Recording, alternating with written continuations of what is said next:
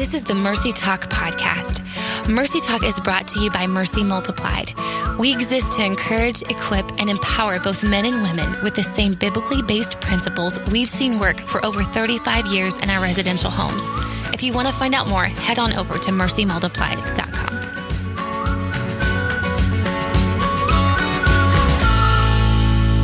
Mercy Talk listeners, we are pumped that you're back with us again for week 3.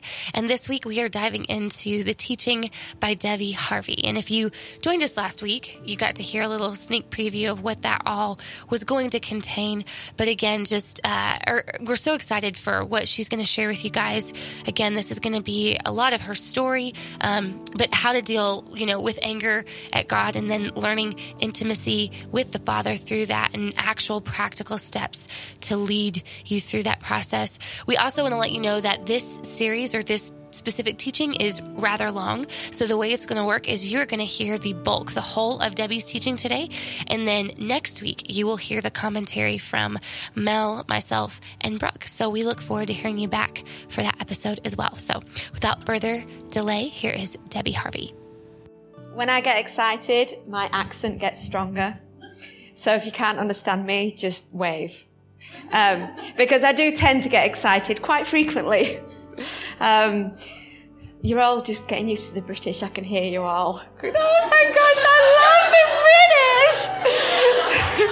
And that's cool. We love to be loved, so that's all right.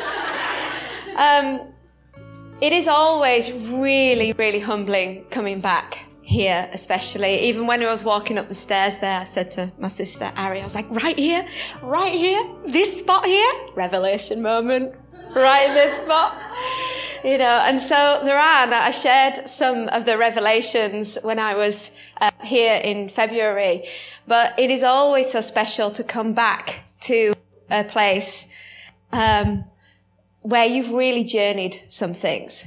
In Ezekiel, Ezekiel's presented with a scroll to eat. And he says that it was a scroll filled with words of lament and mourning and woe. And he was commanded to eat it. And you'd expect something with such bitter words to taste bitter to the tongue. But he said it tasted as sweet as honey to the lips. And Mercy Journey is a little bit like that, isn't it, ladies? There is bitterness and there is pain, but there is a honey and a sweetness to the journey. And you never lose that sweetness. It never gets lost. And if you can learn that not all pain causes harm, then actually you're onto something. That there is going to be pain in this journey, and it is necessary. Because there is a pain that comes with healing. If you've ever broken a bone or when there is a scab that's healing, it itches and it's uncomfortable. This is an uncomfortable journey. So don't expect to try and find comfort in anything other than God whilst you're here. But for me, when I walked through those doors in 2001, I did come and I was angry. I hated God. I didn't love him. I felt like I had no other option left, and I was resentful of that. It marked a return to God and a beginning of a journey, but it wasn't my first time that I'd ever actually had a return to God moment. We have these multiple return to God moments, don't we? And one in particular, I had a return to God moment when I was 15. When I left home, because we'd moved into an area when I was about 12. We'd left the church. My parents became bankrupt. We left the church to try and find a job for my dad. And we moved into an area that was completely unfamiliar. There was no church, no friends. I'd left school. Everything that was familiar to me, we left behind. And I'd been raised in church, so all I knew was the church world. I was zealous growing up. I was completely zealous. I would memorize the books of the Bible in order to win a Bible. I was raised in Sunday school listening to who this was. And so when we left all of that and we moved to an area, I had no idea what the world was. And so I was like a lamb to the slaughter. And there was a man in that area who was a drug dealer and a paedophile, and he took a liking to me and he groomed me from the age of 12, 13 into a sexual relationship. And I was strung out on drugs and I was a mess by the time I hit 15. I was very broken. But because my parents had been raised in the church world, they didn't understand my brokenness. They didn't understand that it was hurt, that I had been broken. What they thought was that I was hitting a typical teenage rebellion years. And so I felt so incredibly misunderstood, abandoned, not only by my parents, but also by God, of course. And when I ended up leaving home at 15, I ended up living with Ariana. She took me in, and this was the same time as Mercy was just in its very early days in the UK. I decided that I would return to God. And I remember that part of the deal of living with Ariana was that I went to church with Ariana. Oh, what joy. And so I was like, well, fine, I'll sit in the back because, the Lord can't get me there. So I sat in the back, and I remember watching the people of God, and they looked happy, and they would all do this thing like this, and they would jump, they would do the Christian two-step. And I was like, wow, that looks really cool. They look happy, at least. And I remember there was something attractive about these people, but it felt like they were a million miles away from who I was at that time. But I had this attraction to the things of God. And so my return to the Lord looked like me being water baptized. I threw myself right into to church life. And I started to do what I saw the Christians doing. They all did the two-step. They all raised their hands in worship. And I thought, well, that must be the key to freedom. And so I would do that faithfully, religiously, and yet nothing would change on the inside. I still couldn't sleep. I still had flashbacks. I still had coping mechanisms. And it seemed to make things a lot harder, and it seemed to confirm to me the lie that I would never measure up, that I would never be good enough to return to God. And when I finally left church and hit the self-destruct button, and I got close to death by the age of 17, the only thing left in my life was God. Coping mechanisms hadn't come through for me. People hadn't come through for me. Church hadn't come through for me. And I resented the fact that the only thing left, my only option, was God. Well, I thought he was playing games with me. And so when I did come here, when I did turn up, I was not an easy case, was I, Nancy? No. But it was here that I learned some things about a relationship with God. And it's those things that I want to share with you. So remember how I said that there was an attraction that I felt to the things of God? Can you relate to that? Well, you must all be able to, because otherwise you wouldn't be here, because there's something that attracted you to God that made you even go through the intake process. Because, when I was filling out my application, somebody said to me, why not Teen Challenge? Or why not something else? But I knew that it had to be something related to God. Because my issue actually wasn't self-harm, sexual abuse, sexual addiction, drug addiction. and all the other things that I could list, even though they were all presenting issues in my life, my main issue was the fact that the God I had raised to, was raised to believe that he was good, that he was my protector, that he was my father and my savior and my shepherd and all of those cool things in the Bible stories. My issue was, well, why weren't you those things to me? It would have been so easy, Lord, for you just let somebody know what was going on in my life. Just one chance encounter of discovering what was going on, all of that pain could have been avoided. So why weren't you those things to me when I needed you to be?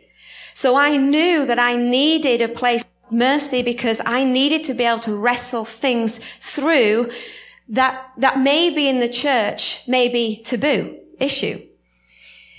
And so I learned that just to respond to someone who is broken, to just say, well, you just need to trust God, can be a really painful thing to hear as a broken person.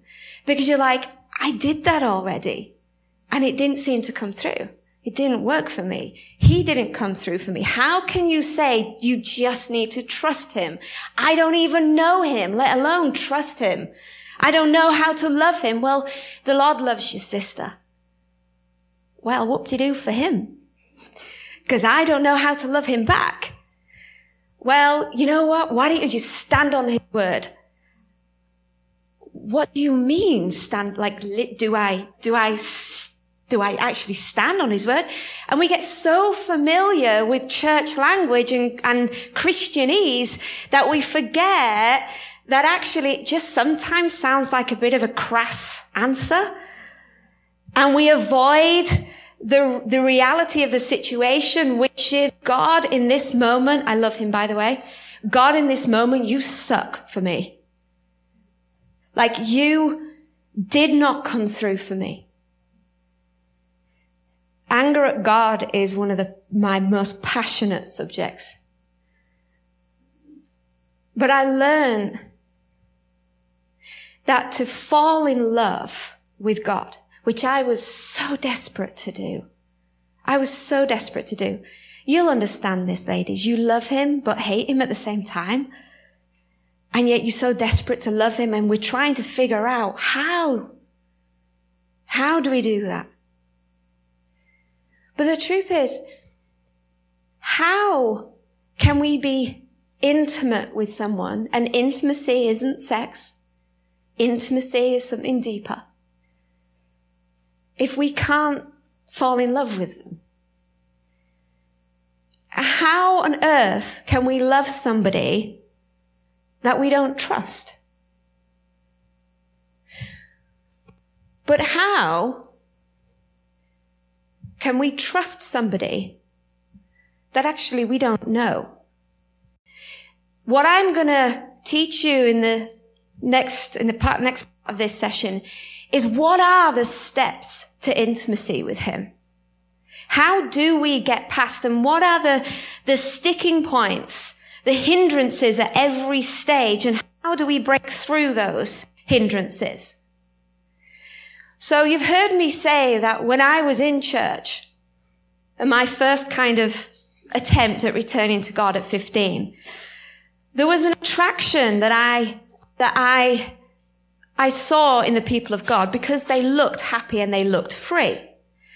And so what attracted me to God to start with was the possibility of living free. Ask yourselves now, what attracts me to God? What was the hook for you? What made you decide, okay, I'm going to do this?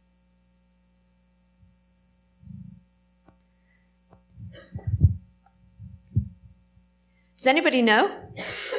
We could make it a bit interactive. You know? Do you want to share a little? As the Holy Spirit, I heard love. And then I remembered my first people that I ever met that were Christians, and they just were really just like good friends, just really persistent with me. So love, was it the possibility of being loved? And it was the way that they loved you. You were wooed. Yeah. So love. Anybody else? Yeah. Being free from sin. Okay. So did you see that in others around you? Your aunt. Very good. Yeah. And so it was the Jesus in her. Okay. So freedom from sin. Any others? Yeah? Not being afraid. Ooh, fearlessness. Not being afraid anymore. Possibility of security. Yeah, the possibility of security. These things, go on then. Possibility of a future. Absolutely. That was possibility of future. Possibility of being in love. Being in love. Yeah. Joy. Joy. Oh, that joy, that belly laughter type joy. Yeah. Yeah, the joy that isn't tainted with that sadness, just on the edge. Yeah, absolutely. Now, do you know what attraction means?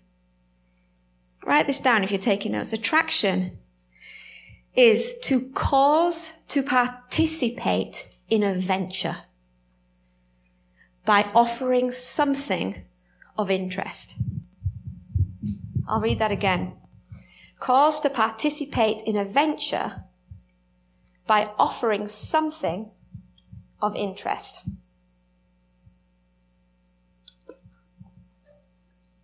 So the thing that interested me, and like others, was the possibility of something I knew that I needed, that I wanted, that I desired so strongly. And what that attraction did is that it invited me into this venture. And like any venture or adventure, it comes with its highs and its lows. Every good adventure story comes with at least one battle, one moment you think everything's gonna be an end. These are the things that make the best stories. But it starts with that one seed of attraction. But there is a tension that we face here. Because if this was the extent of our relationship with God, just attraction, do you know what we end up doing? We struggle to sustain that attraction. We try and find other ways where that need can be filled. Because being attracted to someone isn't enough. I wouldn't have a marriage if I had stayed at the point of just being attracted to that man of God. The truth is, we had to go on a venture together. The other thing, though, that we can struggle with at this point is if we do not move forward to the next stage of relationship, we become very vulnerable to the things of the enemy. For me, when I did come back at 15, and I stayed at this point of being attracted because I didn't actually know how to build relationship with God, which is why Keys to Freedom is really changing church culture in our country, is because people have forgotten discipleship. They've forgotten how to build healthy relationships. Well, if you can't build healthy relationships with a human being who you can see and touch and feel and, hear, it's really hard then to know how to build a relationship with an unseen, if you will, God. And what happened is that I got myself thrown straight into church life, that God and church became synonymous, which means the same thing. So if I felt let down by the people of God, I thought that God had let me down. If I served and served and served and still couldn't find fulfillment, I thought that that was God withholding something from me. Church and God became the same thing. And the more heavily involved I was in church life, then surely, therefore, I am really walking with the Lord. They became the same thing.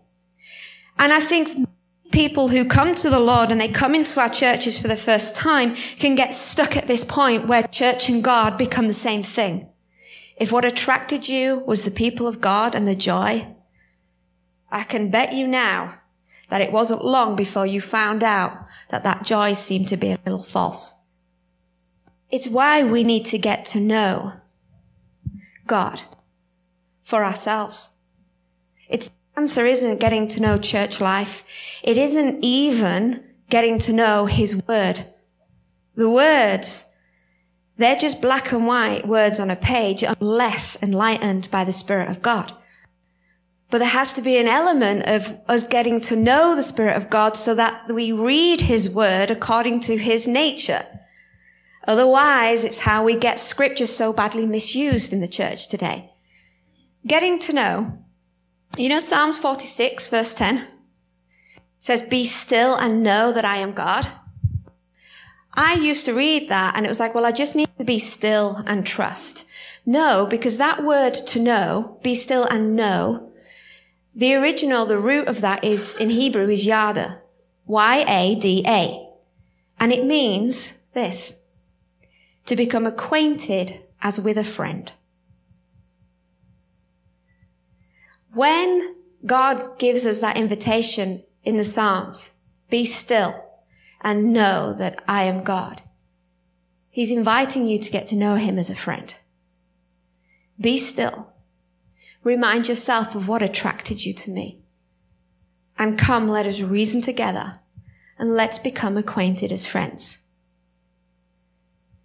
But to do that, we almost have to go on this little journey where we have to take the risks of learning to recognize the voice of God. Because let's face it, it's not like sitting and having coffee with a friend, is it?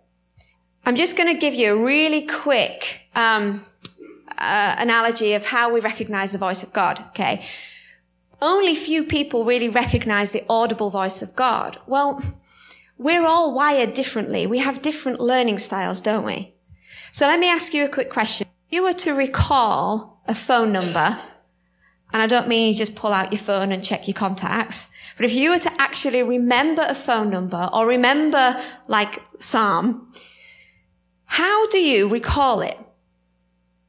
Do you, listening to a phone number, do you imagine the numbers in front of you so you almost see it visually?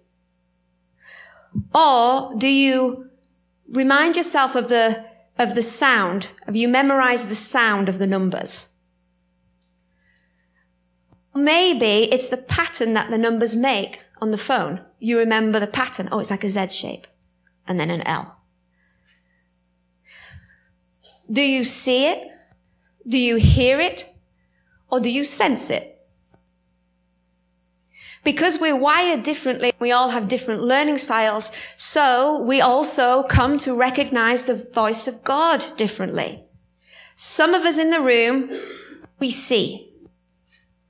We may have a seer anointing where we see spiritually, or we see in visions, or we partner our imagination with the Holy Spirit and we go on these cool adventures. Some of you will hear either the audible voice or like this whisper. It's like this voice that isn't necessarily your own, but it might echo sound of your own, but it's the one that hangs around, just has that silver-lined whisper. Some of you sense him. You know when he's near. You know when angelic are near. You know when God is ministering because you sense it. Each of us recognize God and recognize his voice in different ways. And it is okay to explore those ways and learn how you recognize him. And it may not just be, they're mutually exclusive. Some of us operate in all of those different ways. And as we mature, our discernment sharpens and we begin to recognize the voice of God in all of those different ways. But it is okay that you don't hear an audible voice. One of the reasons why starting to become familiar with how we recognize the voice of God is because when you get to know God, what you begin to receive and enter into is a secret history with him. You know, I said that when I arrived and I was walking up the stairs and I said to Ariana, hey, at this point, revelation moment. Oh, that grate there, that was my prayer spot down there every morning. You know, that spot about right there is where I got revelation of forgiveness, which changed my life. Right there. These things I'm telling you have all formed part of my personal history with Jesus. And my personal history has gone on. Sitting in that library downstairs one Sunday morning, and I partnered my imagination with the Spirit of God. Worship was playing. I was ready for church. And I was just in my mind dancing with the Lord. Just listening to worship. And Jesus said to me, I felt him press in, and I felt his presence even within my imagination. And he entered into the image that I was holding in my mind. And he said, one day we'll do this for real. So I know the day that I die is the day that I will be dancing with my Lord. I have no fear of death. Why? Because I set that time aside and I allowed myself to be still and to start to become acquainted with him as a friend. And he spoke to me something that has formed part of my personal history with him. So to strengthen this then, we have to do that very thing. Set the time aside and allow ourselves to be acquainted, first of all, with how we recognize the voice of God, and allow ourselves to explore that, but then also to stir up our passion for him and what attracted us to him in the first place, and allow him to minister, and we become friends. Because, to be honest, without that, we cannot do this. We can't. And this is the thing with church life at times, or with the religion that is Christianity, is that we often do this, we go, whoa, and we try and learn, and we try and live this life where we just trust and love him without first getting to know him as a friend. And every time the storms of life hit, we end up way back down here again. Like, I'm not even sure God's going to come through for me. I don't know if I'm ever going to have that need fulfilled in me or that desire met.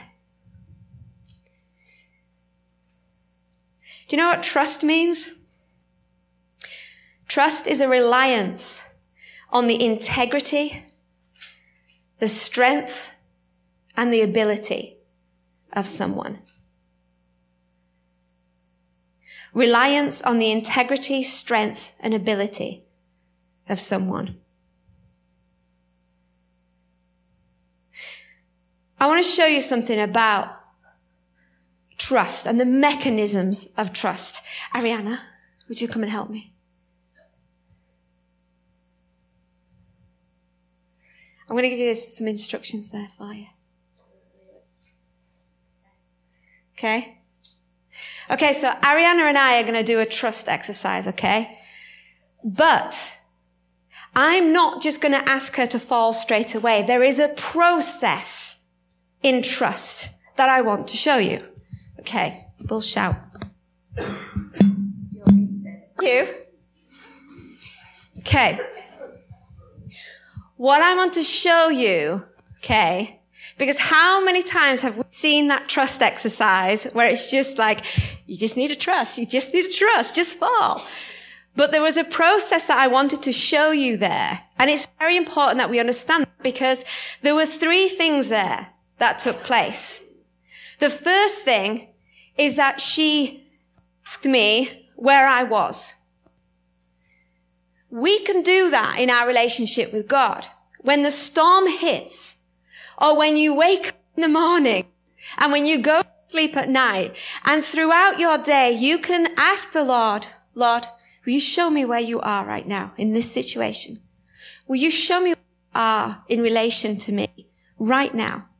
God, as I'm lining up, waiting for my lunch, where are you right now, Jesus? What are you doing? But this question really comes into its own when the storm hits, or when you're having to revisit the traumas of your life. God, show me. Show me where you were. Show me where you are, even now. And as you have been becoming more and more familiar with the way that he speaks to you, give yourself permission to be open to his response. The other thing that took place there was that I'd written on that card a promise. Ariana, I promise I will catch you. That Ariana bought. I promise I'm going to catch you. And so she read it out. She read out that promise. And then the other thing is I got her to reflect on my character. 3 things in the process of trust and the trust exercise we all have to come to in our relationship with God. Presence, promise, personhood. We check his presence. We remind ourselves of his promise. We choose a promise to stand, and we remind ourselves of who he is. It makes the fall easier. But then we have to acknowledge that for most, if not all of us, we've had times where our trust has been broken. And our trust ability at times has to heal. It's like, well, I did that before. But this is the beauty of forgiveness. Is that when we've had trust that's broken, it's almost like our relationships, like we have almost like an invisible elastic band. We can get so far and then we snap back. We get so far and then the opportunity to trust either a new friendship or a new work relationship, or just even in our relationship with God, when there's an invitation to go deeper, we snap back. It's like, I can't do that. Forgiveness and even breaking soul ties, which is what you will do in your sessions as well, breaks that band so that you can go further in your trust ability without always snapping back. And that snapping back is because of a trauma. So take that trauma to God. Remind yourself of what attracted you to him. Get to know him and speak to him about that trauma, and your counselors are here to help you do that. Ask him, God, where were you in that relationship? When that happened to me, where were you? Remind yourself of his promise. And speak to others, hear testimonies of others, of relationships healed, and remind yourself of his character. And allow yourself to take the risk, begin to trust again.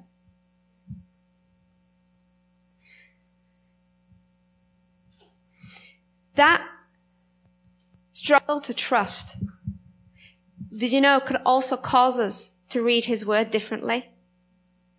John 14:15. I love this scripture. It says this. It says, if you love me, you will obey what I command. Now, anybody who's been hurt in relationship, the way that we read that scripture is almost like Jesus is some controlling boyfriend. If you love me, you'd sleep with me. If you love me, you would steal from me. If you really love me, you would do this for me. It's like it's a condition. God is not a God that controls us.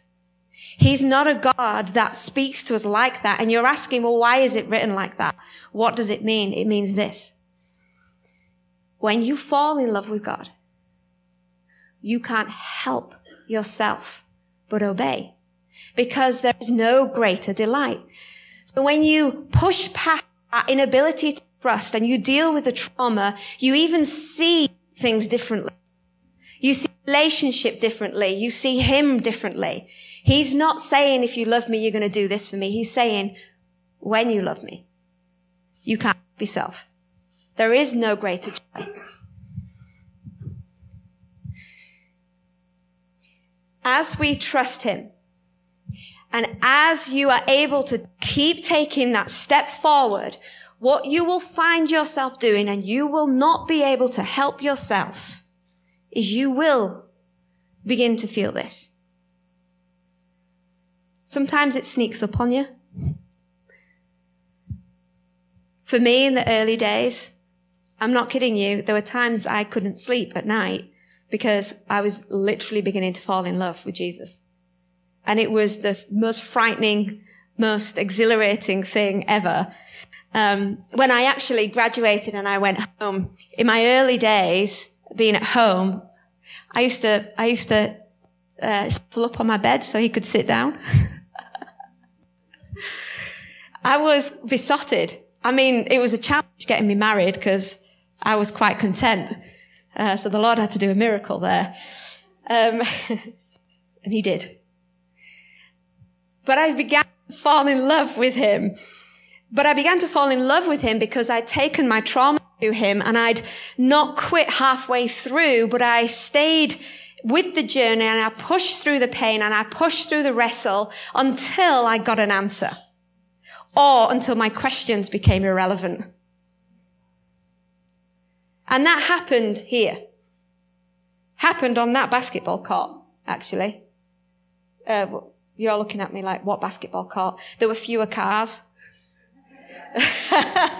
We had a basketball hoop at the back, and I would play basketball. I mean, last time I was here, I played, maybe at the end of this, there's a YouTube clip, maybe we show it whenever, where they've put to video the moment I had out there, where I was so mad at God.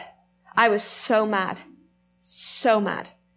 And I remember having this basketball and I remember smashing it down, smashing it down, smashing it down. And you know the sound that the ball makes on the concrete? Like that is all I could hear in those moments as I was smashing it down. And at every point that it hit the concrete, thing was rising and rising and rising and rising. And out from my mouth came such rage, such anger that if the Lord had stood in front of me, I'd have swung for him. I was mad. I was mad. And all those questions that I had, everything of where were you when I needed you? And I stood there. I was like, where were you when you needed you? You're so big and so hard and all singing and all dancing. Where are you then? And after I'd let everything out, I said, so what have you got to say for yourself? Oh God Most High. And God in his mercy answered. And he said to me, I love you. Like, I'm not sure I expected to hear anything, but what he said to me, he'd looked past everything I just called him, everything I had just said to him, the rage and the hatred with a capital H that I had for him. And he said to me the words that he knew I most needed to hear. Did he answer my questions? Nope. Did the questions become irrelevant? Yep. Yep. His ways are higher. And me standing here is testimony to that. I doubt I would be doing what I'm doing today if God hadn't redeemed my journey the way that he did. But what it requires of us is that we stay the course. If you want to fall in love with him, you have to wrestle through why you don't trust him. Which means you've got to get to know him. You have to bring your questions to him. You have to be okay to be entirely you in his presence and not care anymore of trying to be perfect for him. You've just got to be you and allow him to be him. Stay the course. It's what my tattoo says, kind of.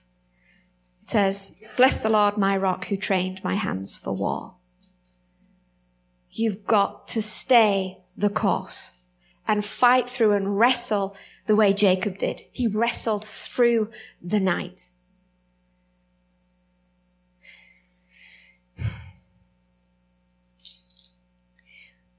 There's a massive challenge, though, when we begin to fall in love with him. Because actually love is a feeling. It's a feeling. Who's got a Bible? So what's Psalm 28, verse 7 to 8?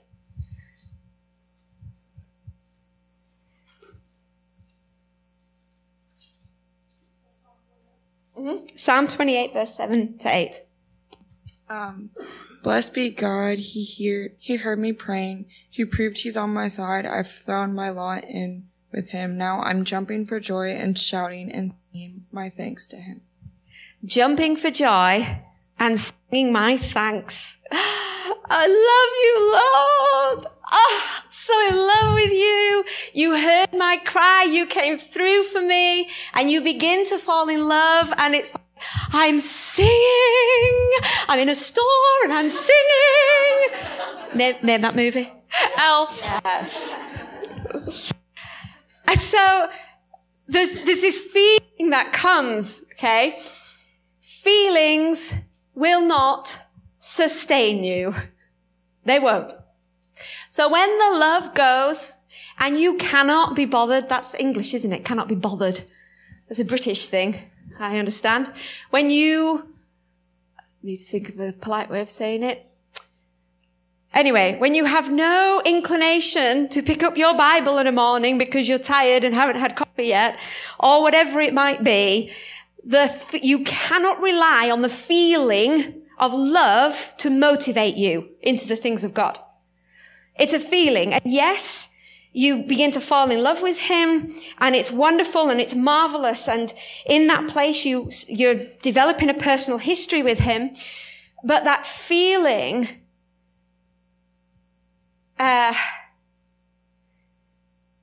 it's faith that sustains you. Now, the feeling is awesome. But if you don't also do all of these things and know that your trust is anchored in him, you start to chase this feeling around and you become a conference junkie. You go from worship experience to worship experience, but you're in and out like a flash, because what you're beginning to chase is, yes, you know he's going to come through for you, and you've fallen in love with him, but there ain't no high like the Most High. So you chase that high around every Joyce Meyer conference, you know. And there is a place for that. Oh my gosh, of course there is. Of course there is. I love that feeling of being in love with my husband.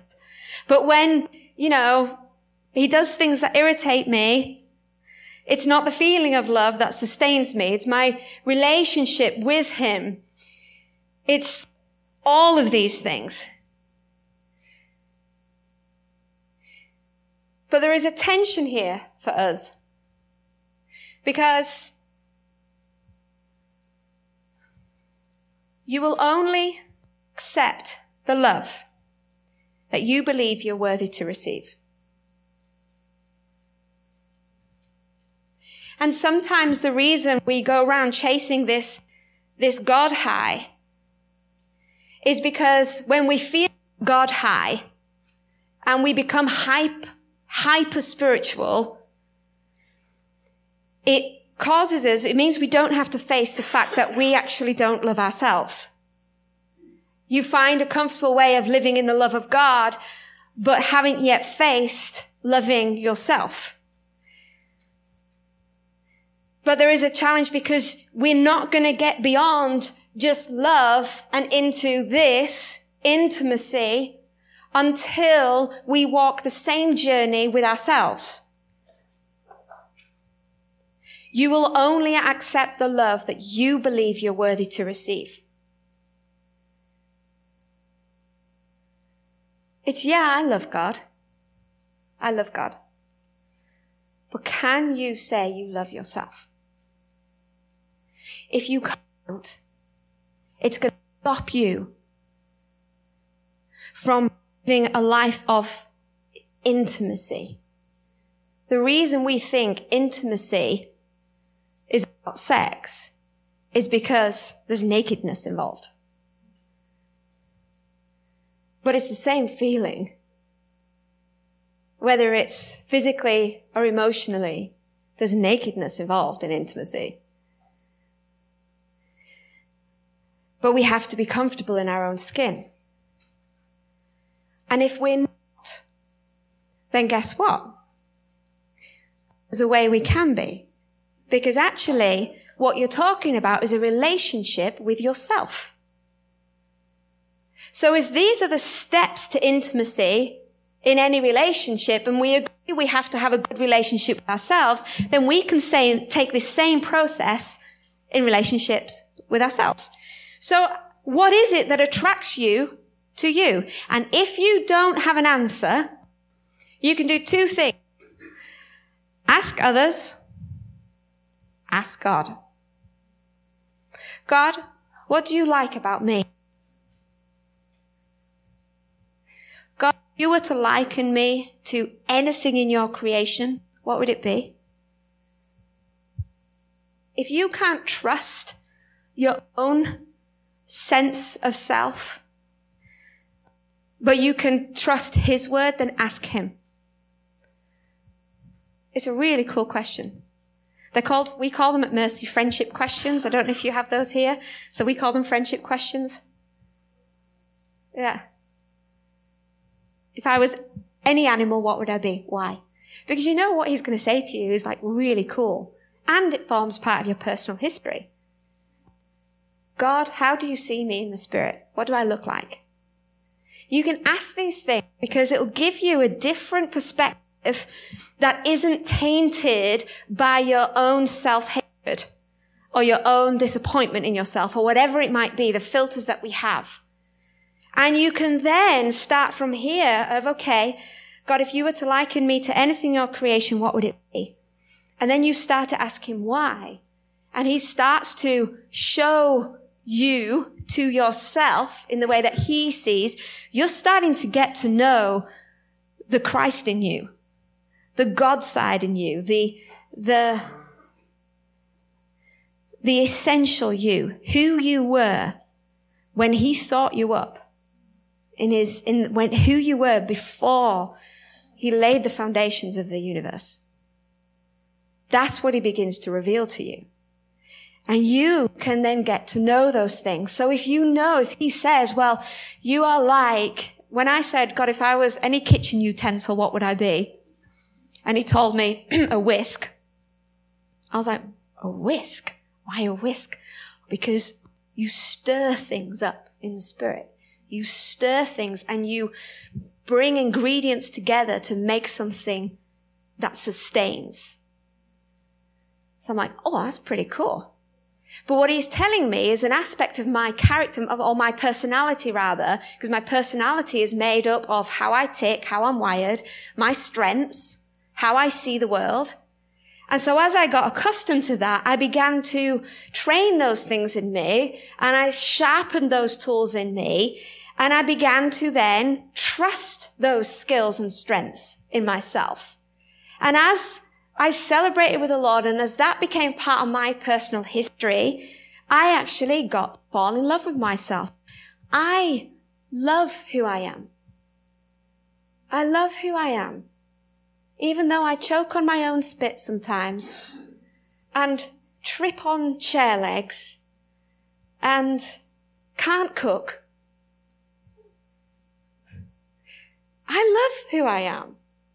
But that had to take a journey. But you know, what that allowed me to do, it allowed me to trust even more that when God said he loved me, I could accept that in a greater level.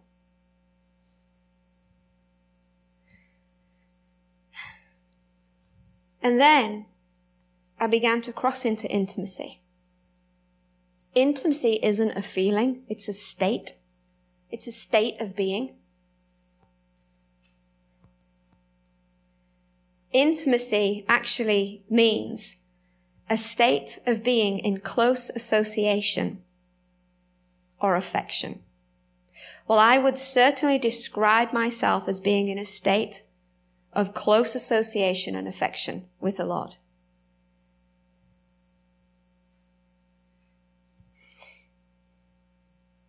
There is a paradox, however, and a paradox, you'll find many paradoxes in the kingdom, because the kingdom tends to be a little upside down and back to front. So for me, moving into intimacy with God, I have to let you know, was really scary because it involves nakedness. And I remember when God invited me into this new level of intimacy with him. I remember it really clearly. I remember I developed a personal history with him. And I'm just going to take the pressure off. I don't spend an hour of prayer with the Lord every day. I don't do it. I don't do it. And the same reason I don't sit and have coffee with my friend for an hour every day. I just don't have the time. However, and Smith Wigglesworth says this, rarely do I spend an hour in prayer with the Lord, but rarely does an hour go by I don't spend in prayer. Because prayer isn't a religious act, prayer is a conversation. And because he is not like my friend who I have to go and see to spend time with, he abides within my very heart, it means that I can have coffee with him anytime I please. I could be having coffee with the Lord right now and you don't even know it. I am in conversation with God constantly. And I've learned to live my life that way, but it was a process. And it involved all of these things. But I remember this invitation for intimacy because I was actually at a conference and I had been so in love with God and I was learning to love myself. And it was a time where we were really pioneering mercy quite strongly. And I used to see myself as a bit of a warrior for the Lord. So have you seen Lord of the Rings? Yeah. You know when Aragorn pushes those double doors open and he walks into the throne room of the king? Do you remember that? It's like, boom, and he walks straight in. That's how I used to see myself with the Lord. I used to push the double doors open and go to the throne. Reporting for duty, my liege. That's how I would see myself. And I know at that point, that is who God had called me to be. That is who I was in my growth with him. And and the Lord delighted in that. But I'd learned to live fully armored up. So I used to live my spiritual life, my devotional life, even with the Lord, where I would just be armored up all the time. I would be in like warfare mode all the time. I remember Holy Spirit saying to me one day, I was in a worship moment. I remember Holy Spirit saying, there's an invitation for you to see the King. I'm like, gosh, invitation to see the King. And Holy Spirit said to me, he said, it's in the King's chamber. I was like, okay. And he went, and you're a little overdressed. I mean, I remember I have a personal history with the Lord. So for me at that time, it was what God was doing in the depths of me. And I remember when Holy Spirit said that to me, I knew that in partnering my imagination with Holy Spirit, that I would have to go through a process of removing my armor. Because even who I was in God, I'd become so accustomed to being in pioneer mode and so accustomed to warfare that it had actually become a part of my identity. That I was strong, that I was capable and able and fearless and it had become what God had done in my life and had become fruit, started to become identity. So when I had to start removing these pieces of armor, and I knew that I would need to present myself at the king's chamber and not the throne room. Remember, if you can't already tell, I'm visual. So all my relationship with God happens very visual. And so I remember being at the threshold of the king's chamber in my imagination, partnered with Holy Spirit. I remember having to choose to take that step over, but I remember having to consciously remove every piece of armor to do that. And I was afraid because removing clothing and being in a bedroom was frightening for me. It was frightening for me. And I had all my old body memories coming up and old trauma coming up, and I was shaking in the presence of God. And I remember going through the same process, presence, promise, personhood. Because there was an invitation to go deeper, and I remember having to take the risk, and I removed the armor. And the moment I took a step over the threshold into his chamber, instantly I felt Holy Spirit put a robe over me. He put a robe of righteousness over me and covered me. And I had to learn, and I realized, which I hadn't realized before, that my purpose in God had become my identity. And I had to undo that. But I also realized that there was another level of healing that I was still to go on to deepen my revelation of who God is and continue to heal from trauma. Now, does that mean I wasn't healed when I left? No, I was. But healing, ladies, healing comes in layers. Write it down, underline it. Healing comes in layers. When I left here, my revelation of God was that he was, in fact, good. And he was, in fact, there for me the whole time. My revelation through the early years of Mercy was that God is my fortress. He is my strength, and he is my shield. And I am his soldier, or I was at that time. But when he invited me into another level of healing, I realized that there was yet another facet of God he wanted me to know. I needed to come, or not needed to, there was an invitation for me to come to know him as entirely safe. As safe. No matter the dangers he would send me into and whatever my life holds, he is secure. I am secure in him. But I had to go through another layer of healing. So yes, I had to go into counseling for a while and deal with more of the trauma depths. But as I did that, I encountered the comfort of God that I've never encountered my whole life before. Healing comes in layers, and each layer becomes another foundation and another building block for your destiny in him. Does that make sense? Because here is the fact. Intimacy is this. It's into me you see.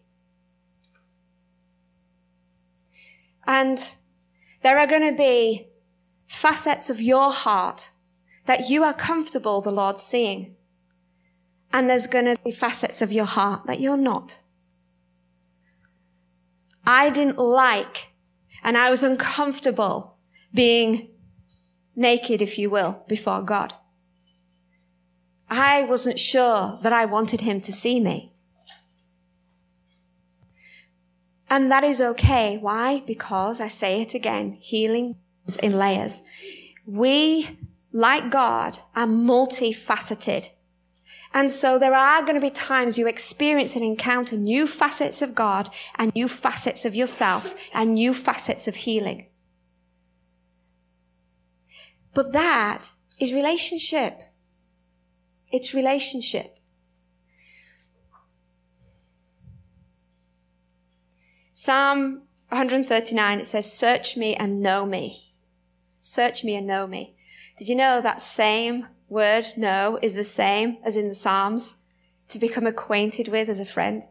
So not only is God saying to us in the Psalms, be still and know, come, be acquainted with me, our response back to him is, God, search me and know my heart.